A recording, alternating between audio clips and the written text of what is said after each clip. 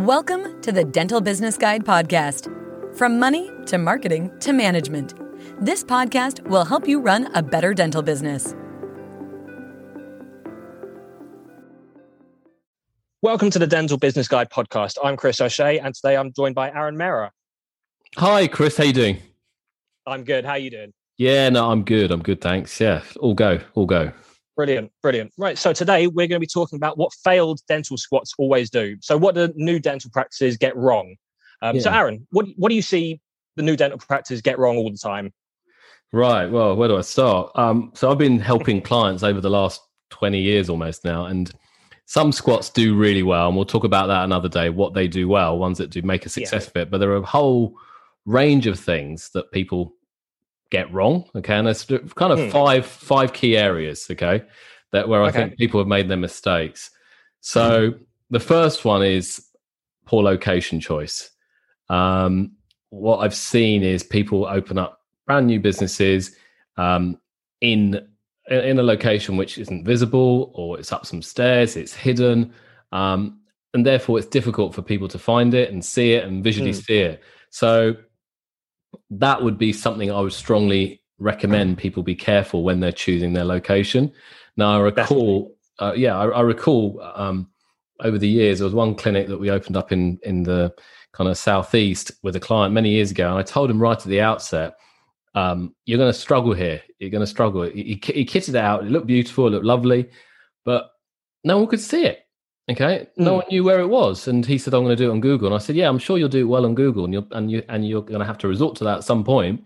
Yeah. But why make your job even harder by choosing a poor location?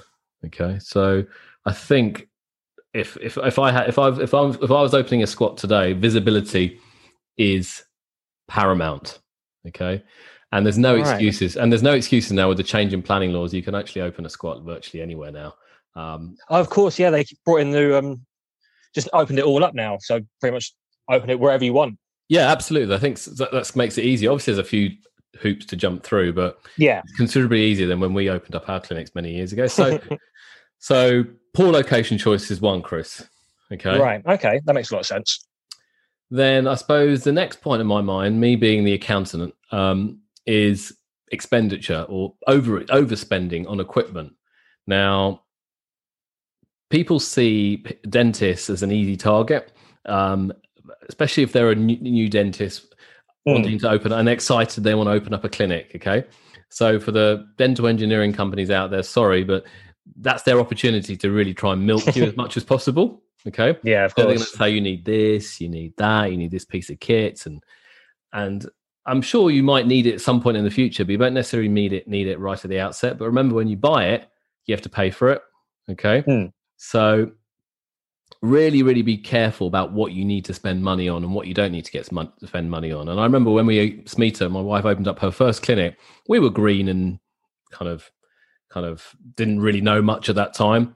And we saw a nice guy, we kitted it out, looked beautiful, but one of the surgeries was never used for about 18 months, 2 years, because it was just sitting there gathering dust, and that money could have been used much more usefully kind of in managing and building the business further earlier on. And so that was a real learning point 20 years back. But people still make the same mistake these days. They still overspend on equipment that they're not even going to use. And maybe in 2-3 years down the time, they could probably get a newer piece of kit, which is a more later version of the technology for the same price. So think carefully about what you want. Okay. Right. And I suppose the other point, Chris, to highlight here is get various quotes. Don't just rely on one company. Get a few quotes from various companies. There's plenty of people out there selling dental equipment these days. You'd be foolish not to get a few quotes, and then you decide. And it might not necessarily be the cheapest as the one that you go with, far from it. But check you're getting good value for money. Check you're getting the right equipment of what you really need and for your practice. Okay, that's some good advice. So that's 2 points. I suppose this one is kind of really important, and I think even more important in today's market. And this goes back to more and more people are opening up squats or buying practices and trying to build their existing practices. Therefore, what does that mean? That means more competition. And therefore, you need to be strong in your marketplace. People need to have good visibility. That's why I said location choice was important earlier. Mm-hmm. But then strong marketing, and that's where I think a lot of people fail. Absolutely. You're a marketing expert, Chris. What do you see? What do you think of that? Yeah, no, I see exactly the same thing. Either people not putting enough money into their digital marketing, people not worrying about their digital marketing enough. Yeah, I mean, the two biggest things I think I see are people not worrying about SEO enough. So people not really put the effort into their website, making sure it ranks highly, making sure it's good, making sure it converts. And the other one is not putting enough money and effort into their pay-per-click ads. So people kind of hope that they can put in a tenner a week or a tenner a month, put in a couple of keywords, and then people are walking through the door. And it doesn't work like that. You've really got to spend money to make money with digital marketing. So yeah, I'm totally would definitely agree with that. Poor marketing investment is a big hindrance I've been seeing. I think this is going to get worse because I think more competition and absolutely Google's constantly changing its algorithms. There's a new one coming in May, as we're aware of. Okay. Pay-per-click is changing. Okay. So there's no excuse not to spend on marketing. But what I've seen with so many practices is that they hire a web designer and they create a website which looks very nice. Okay. And it's got nice pictures and all this type of fancy trickery on it and stuff. But no one's actually seeing it because they're driving no traffic to it. Okay. Exactly. So they're not getting traffic from pay-per-click. They don't want to spend the money on it. And they're not driving traffic through organic search because they're not spending the effort and time and money on SEO.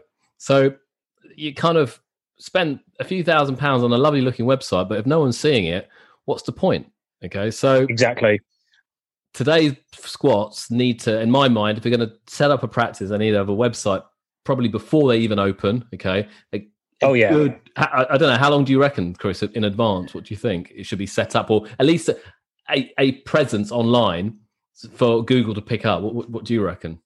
I'd say 3 to 6 months minimum before you open up. You want to get your website live and you want to start putting content on there. Because like we keep saying, content is key to digital marketing. So even before you open, start writing your blogs, start writing your about pages, start writing your articles and making your videos, because Google's going to start seeing that 6 months before you open. Then by the time you open, hopefully you're in the top 10 of Google, you're on the front page, maybe you're even number 1.